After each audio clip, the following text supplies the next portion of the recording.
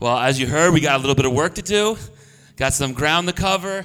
It's actually not a lot of words, but it's a lot of action. A lot happens. Mark knows how to spare words. And a whole lot of things we see Jesus doing in this passage, don't we? And we started last week in this gospel according to Mark, and we are going to continue in it for as long as it takes. And we get to just sit and stew at the feet of Jesus, look at his life and be in awe of him, and just be renewed by our minds as we worship him and serve him. Amen? So what do we see in this passage right away in verses 12 and 14? Not that long ago, like a week or two ago, I was meeting with a guy, and he was, we were reading this passage. And I asked him a question. It's a great question to ask yourself when you're reading the Bible. It's a very simple one. What does this teach you about God? See, because a lot of times we look to the Bible for help. We look to the Bible to live our best life. We look to the Bible to help us with the relationship that we got in knots with our kids, with whoever on our block, with our spouse. And that's all fine. But ultimately, way above that is we must read the Word of God to learn about God and how he works and how he moves. And what do we see in verses 12 to 14? Who sends Jesus to the desert? Who? The Spirit of God. And I was able to talk to this guy, right? And listen, this is a guy, it was his first time looking at the Bible as a disciple of Jesus, and the first time looking at the Bible in years and years and years. And we're able to ask these fresh questions. What does this even mean? What does this teach us about God? And one thing is that we learn that everything we've been through, all the horrible things that have happened to us, and let's be honest, all the really stupid things that we've done, God, Heather's like, why are you looking at me? Why? We know that God is in it. Like our brother Edgar started this service. It is insane that we get to speak to each other about God, given all the other stuff that came out of our mouth all week, right? It's insane that we get to think about God. It's insane that we get to sing to him. It's insane, right? But we know that God is in the middle of even the difficult things in our lives. And the Spirit sent Jesus into the wilderness, and when he got to the wilderness, we learn from the account in Luke that the devil himself tempts him in the wilderness. But see, Jesus went to the wilderness, and he got stuck in the wilderness, and it was to see if he would be conquered by the wilderness. But we learned last week what? Jesus comes and he tames the wild itself.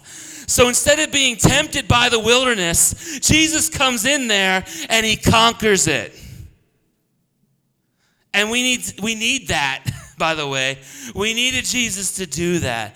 And after he comes, after this 40-day trial, immediately in verse 14 to 15, what does he do? He starts preaching repentance. We did a whole series on repentance last year. Go online, go to the podcast, listen to a bunch of sermons about the whole process. Now, it's a long series, right, on repentance, and yet we know that these words are pretty basic in the original language. We're talking about going a different direction. We're talking about changing our minds. We're talking about we were going one way, now we're going another way. We were going towards ourselves, selfishly living for what we wanted to, and now all of a sudden we are wanting to live for Jesus. There's a commentary called The Message, and it's not to be confused with The Message. It's like a translation. but there's the message of, and it's edited by John Stott. And if you are like, I have a really good or several really good study Bibles, and I want to get to this point where now I want to read a commentary, what could be my first commentary set? I think the one edited by John Stott is pretty good.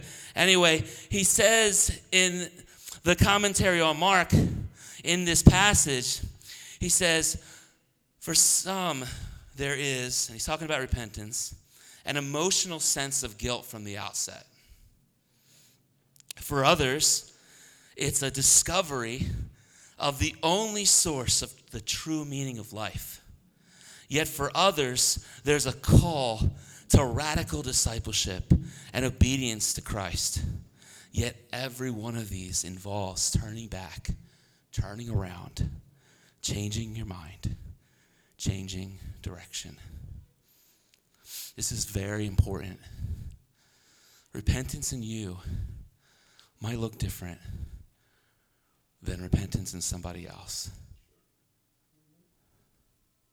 And what it looks like for someone to begin to walk with God might not look like how it looked like for you to begin to walk with God. And there can be a lot of frustration. You can have a lot of frustration with your brothers and sisters when you're like, they just must not get it. Because once I repented, it was like, I was all about this, right?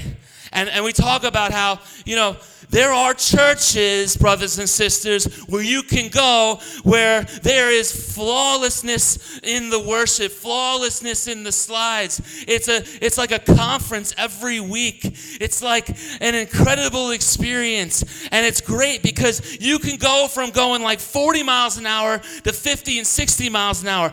But our ministry here in Gloucester City for a whole lot of folks is to help them go from 0 to 5. And sometimes they're not even on the road. They're in the garage, and we're swapping out the carburetor, and we're putting in a new alternator, and we're swapping out the spark plugs. And what I'm trying to say is we need a ton of patience because repentance looks different in each and every single person. And we need a lot of grace. And it's not about how far you've made it, but it's how far you've come. And there are people who have experienced incredible trials in their life. And it's like the most badass, metal, incredible thing that they even are here at church. And then there are other people who had a totally different experience in life. And they're slowly walking backwards, even though their life looks way more faithful than the one who's just come to church the first time.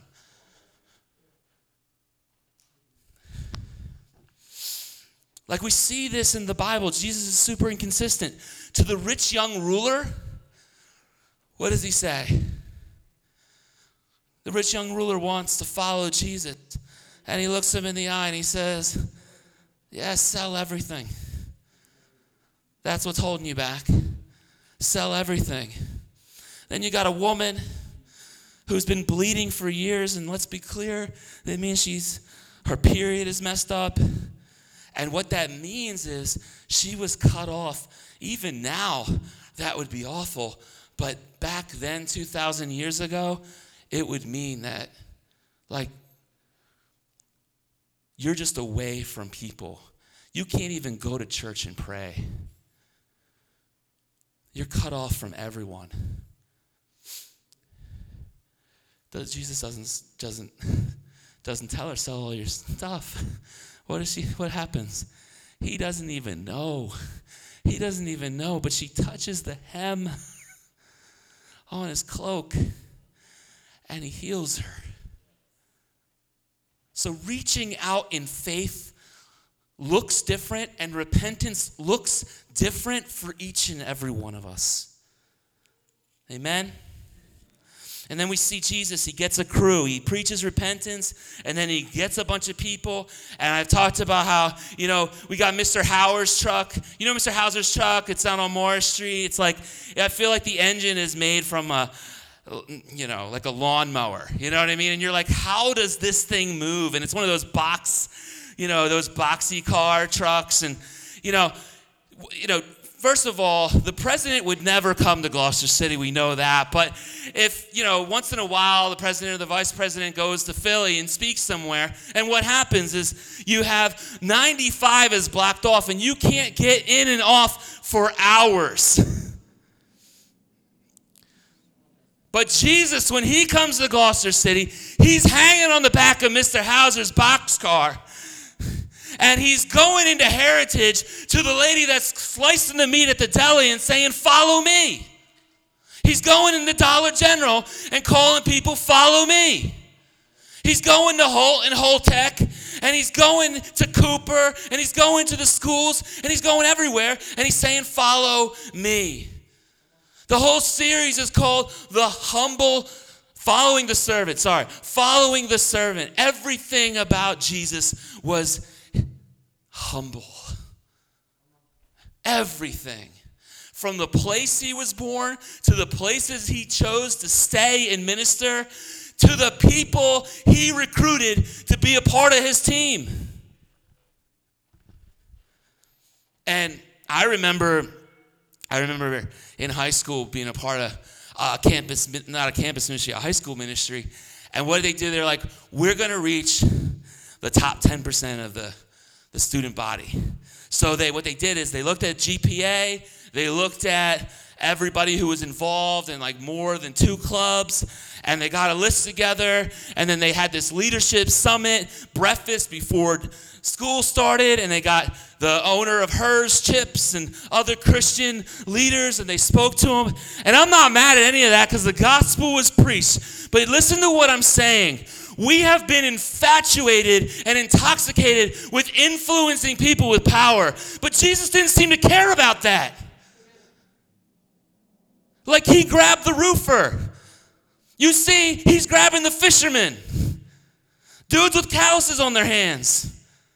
And he says, I'm going to change the world with you guys.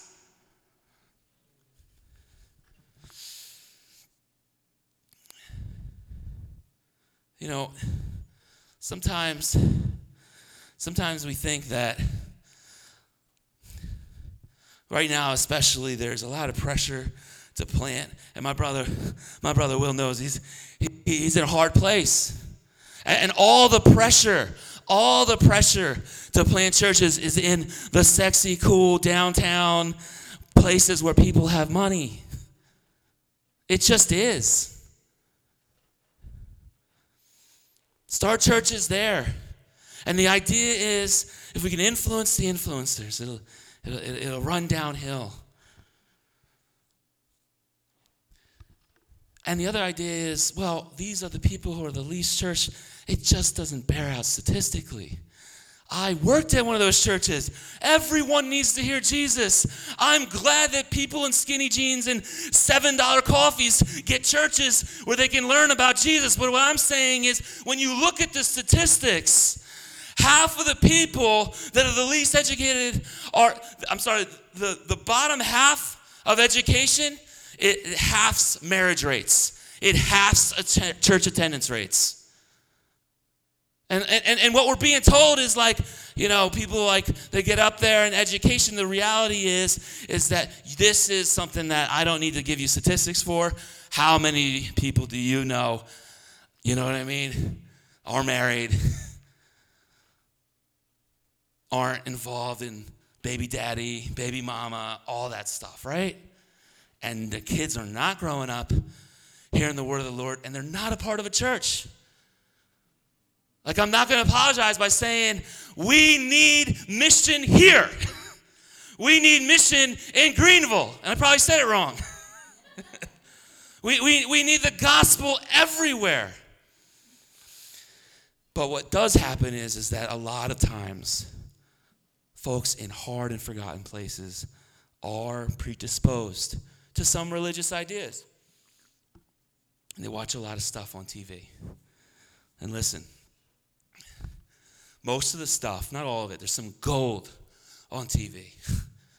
But most of the stuff on TV, it's like the lowest common denominator, the easiest spirit. It's like the McDonald's of spiritual food. Like it's just right there, and they got the dollar menu, and you can like say to yourself a bunch of stuff like power, positive thinking, whatever. But it's not true. It's not found in the Word. And I get it. It's like when you're discouraged and you're depressed and it's right there and you can turn it on. It's something, right?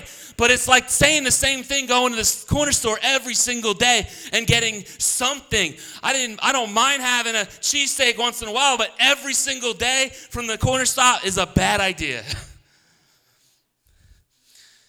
And what we see out there on TV, it's a minefield. And that's why we got a bunch of books back there. We got more upstairs. That's why our church subscribes to Right Now Media, to kind of give you like a sense of like, here is not the only place you can find some good stuff, but here is some safe stuff for you.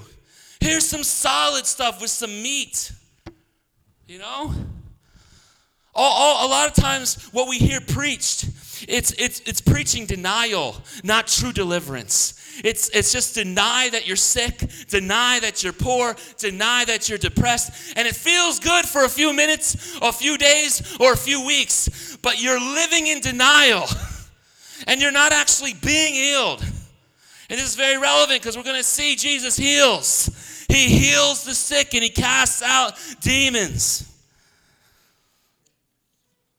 So we're not denying any of that. But there's not a short road.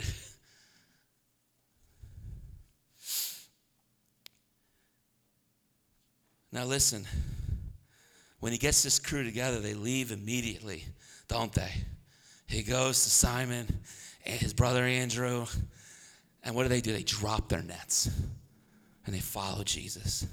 In Luke 14:26, Jesus says, if anyone comes to me and does not hate father and mother, wife and child, brother and sister, yes, even their own life, such a person cannot be my disciple. Some of you have heard those words come out of my mouth. They aren't my words. Those are Jesus' words, first of all. And if you're like, that's a little rough, I don't know about that, that's good. It means you actually are listening.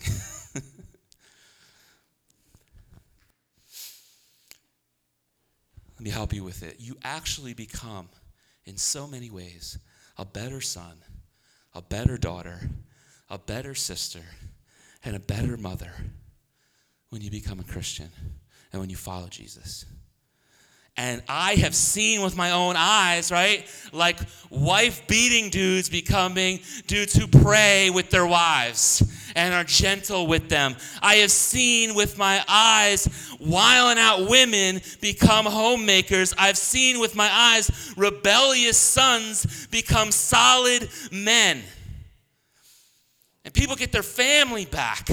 And they get their finances in order, and God blesses them. And there's a whole lot that happens when you experience God in your life that makes you more engaged in your family.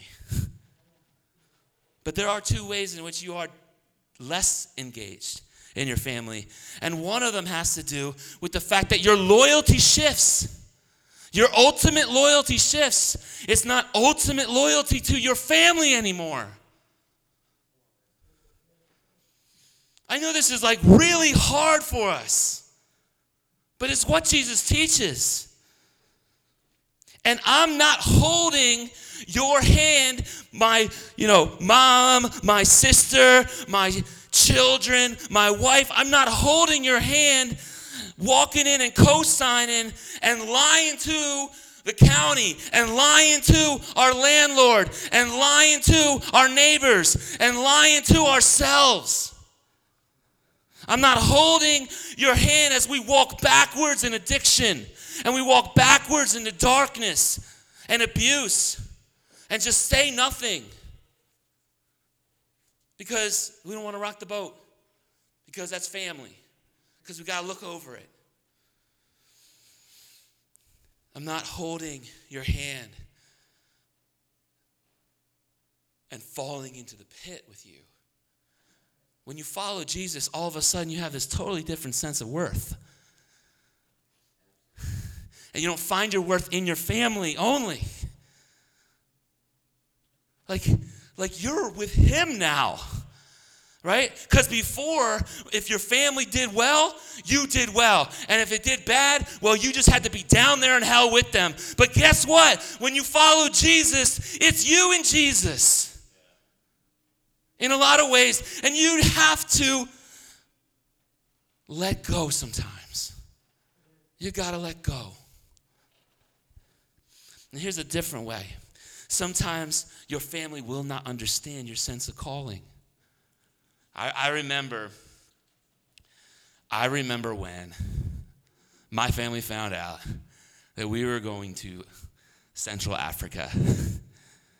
And what was their response? Their response was like, oh, this is like you being selfish. Why would you let your kids be in a place where they can get sick, where it's unsafe?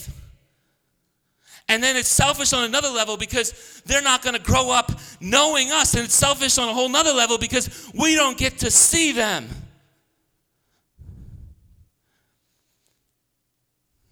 Sometimes Jesus calls you to do certain things that's going to separate you from your family. And when you do that, they're going to see, it's going to feel like hate. And it's not that you hate them, you love them. You pray for them. God's made you a better sister, brother, mother, daughter, father, right? But not better in the sense that you're going to put them and place them above God. You can never do that. You can never do that. So Jesus continues on. He gets his crew. They surrender to him. It's such a beautiful picture. They drop their nets. And then what does he do? In verses 21 to 22, he teaches with authority. Jesus needs you to agree with him here. He's humble, but he's not passive, right? He's a king. He's a humble king, but he's still a king. It's like with my kids. The way that I talk to my kids about their grades and the way that I talk to my kids about the choices they make and the things they say in the home and out in school and out on the street is different than the way that I can talk to your kids. And why is that? Because I am able to do some stuff to my kids I can't do to your kids. Amen? So when I teach them, it's not just me telling them good stuff that they should consider. It's not just like, hey, Owen, like you should consider this or that. It's like, hey, I need you to listen to me, son. Because if you don't, something's coming. And when Jesus teaches, he doesn't teach like the preachers. He doesn't teach like the scribes. He doesn't say like, here's some interesting thoughts about God. You should consider them at arm's length. And that's what people have a hard time with when they read Jesus, because he's confronting them. He's not saying like, here's a different way to look at God. Think about that. It's like we do Theology on Tap. We're going to do it on Tuesday. That's how we approach it. Hey, look, let's listen to each other. And I like it. And I think there's a place for it for me as a frail, limited person to walk alongside somebody else and to say, listen, I don't see God perfectly. Let's talk about it. Let's consider some stuff. I don't know everything. But you know what? Jesus doesn't act like that at all. When he teaches, it's the same as when I am talking to my kids. He has authority. He's not asking you to consider it, whether it's true or not. He's teaching. And he's expecting you to follow him. And he doesn't just teach with authority. He shows his authority. We see that in verses 23 and 24. Remember last week we had the lion taming the wilderness, right? We saw that Mark shows Jesus in the face of a lion. Well, C.S. Lewis, the author, he talked about the lion being on the move, and here he moves, and we read the accounts Our brother Edgar read the accounts of Jesus casting out demons and the demons talking to him, and him telling them to shut up and him telling them to move on, right? I remember the first week we were serving in Rwanda. The first week, somebody knocked on the gate. We came out, and they asked us for some money. And I'm like, what are you going to use the money for? And they were like, well, we need to get some medicine.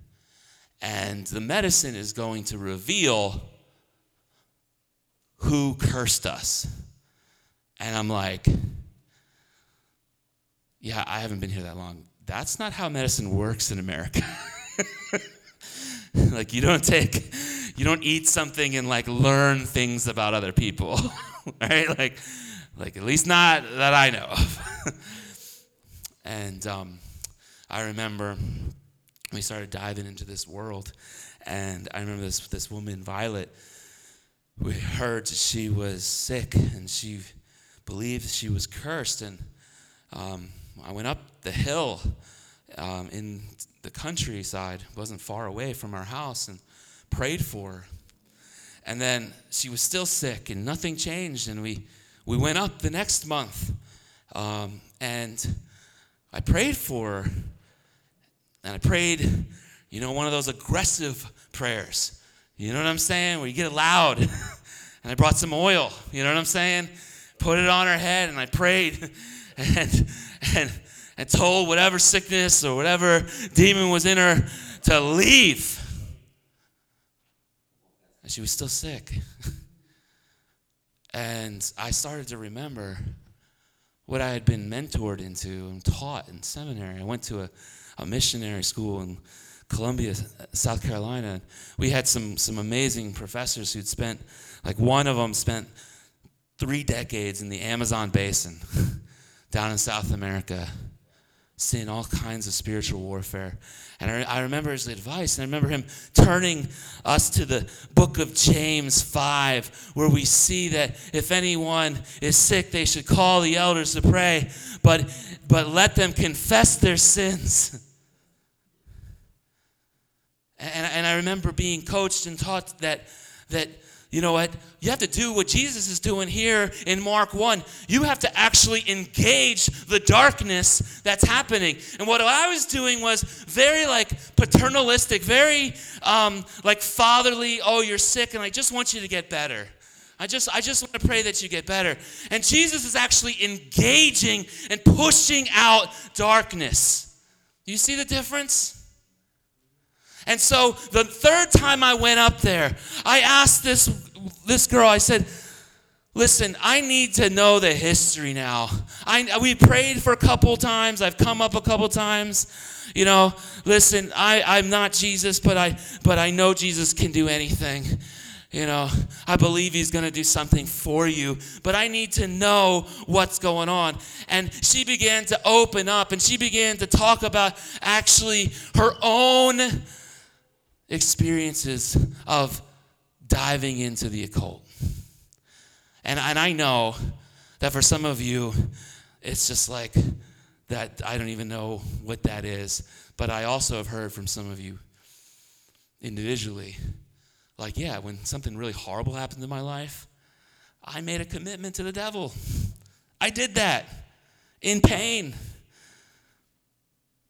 And when you do things like that, you open a door.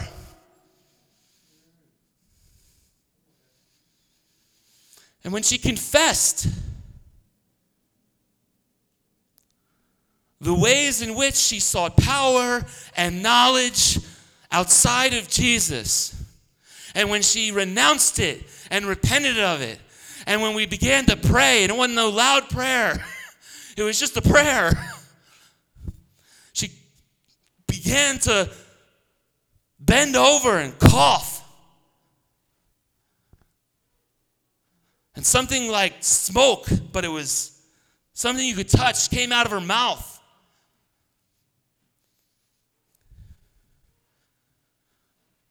And then she had incredible peace. And the nightmare she had every night stopped. And the disease she had all over her legs cleared up. in a couple days. She was healed. Liberation is a reality that is needed. It's a reality. And sometimes we downplay it, but the light and the dark is real, just like sickness and health is real. And it's not just overseas. I can tell you stories right here in the Philly area. So we go kind of towards the end, and Jesus in verse 41, he's indignant with this man who says, "Are you willing to heal me? Are you willing to heal me?" It could be filled with compassion. That's what our Bibles say, the CSB. Other translations say indignant. It's debatable which one it is. But it's very easy to see Jesus being indignant. It's easy to see. Let me make it Gloucester. It's easy to see Jesus getting pissed off at sickness and depression and brokenness and things that have a stranglehold on people and things like leprosy, things that happen to you that isolate you from everybody else, things that make it so that nobody wants to walk with you in life. This makes Jesus angry, and he wants to do something about it, and he wants to clear house. My own story. I was 16 years old. I was on 4 or 5 different medications. I was in and out of being treated inpatient in the hospital. I had all these emotional problems. And not only that, I was getting into trouble with my family. I was getting in trouble with the law. Doing things I shouldn't have done.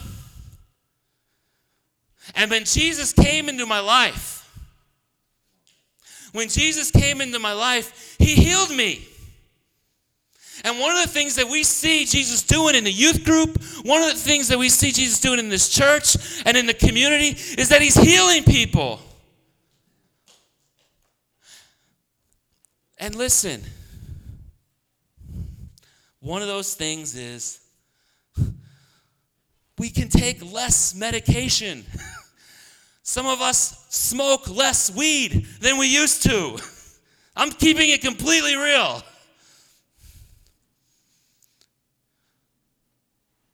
We're free. We're being set free by Jesus. What dark secret are you holding on to?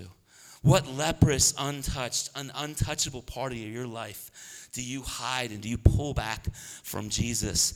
Are you that woman that we drove up the hill to, that we're just praying for every week, that we're putting oil on and we're praying for, but there's stuff deep down in your heart and you haven't shared it with anyone, you haven't confessed it, let alone renounced it and walked away from it?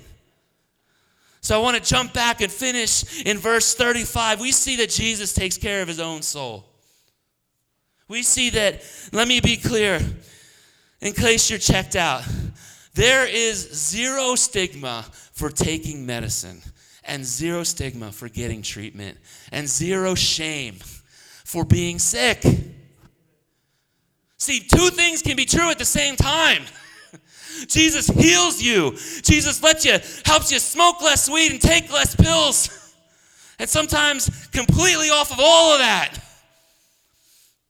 And he heals you emotionally. But this is also true, that our bodies will break down. We will die. Bad things will happen to us, and we will not go from victory to victory. Right? And when somebody's down and they're depressed and they're leaning on medication, we don't kick them. Tell them they didn't have enough faith. And Jesus went out. He went out, but he knew that you and I, our expectation for God to heal, this is why that's so heavy on that side in this tonight's sermon, is not like 50 or 60%. It's like somewhere between 0 and negative 20%. That's our expectation for God to heal us. Let's be real. A lot of us, we're like, if we pray, you know what I mean? Like, it's foggy and we're looking for a parking spot. A lot of us feel like, well, if I pray, probably the clouds will get thicker. You know what I mean? Like, that's how I know me and I know you. But Jesus knew that he had to take care of his soul, and he got out early to the lonely place. He climbed up the mountain. And I need you to, I need you to know this, that if Jesus needed to pray, and he was sinless, and he was the Son of God, what are we doing? What are we doing? You can be an illiterate Christian. You can be a Christian that just cannot read. And you can be a very strong Christian who cannot read. Can I get an amen? Because I've known them. Stronger than me. You can be a Christian and be unable to speak. You can be a Christian and not have hands to serve anyone. But to be a Christian without prayer in your heart, in the very best case scenario, you are in a season where you are not functioning out of who you really are. In the very best situation, you are a joyless Christian. You are a powerless Christian. And in the worst case scenario, you're not a Christian at all. But like I said last week, halfway to becoming the real thing is being honest with yourself and saying, maybe I'm not one at all.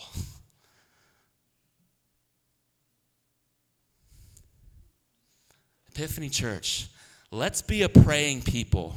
We got a lot of people stuck in darkness, stuck in depression, stuck in addiction, stuck in loneliness. There is sort of this mindset that pervades town of negativity. You know what I mean? Like, have you ever heard somebody like, like Gloucester guys, I'm a Gloucester guy. You can never get ahead, And you had like one criminal offense, and then you stayed at your grandma's for the next 10 years. Come on, get off of it. I've been overseas. I've been in Kensington. I've been in Camden. We got to wake up. Life gets a lot harder than it is here on these streets. And there's a lot more we can do. But we need to break through. We need to break through that. And we need to be praying people that point people to the one who tames the wild, who casts out the darkness, who casts out the demons. Amen? Amen. Let's pray.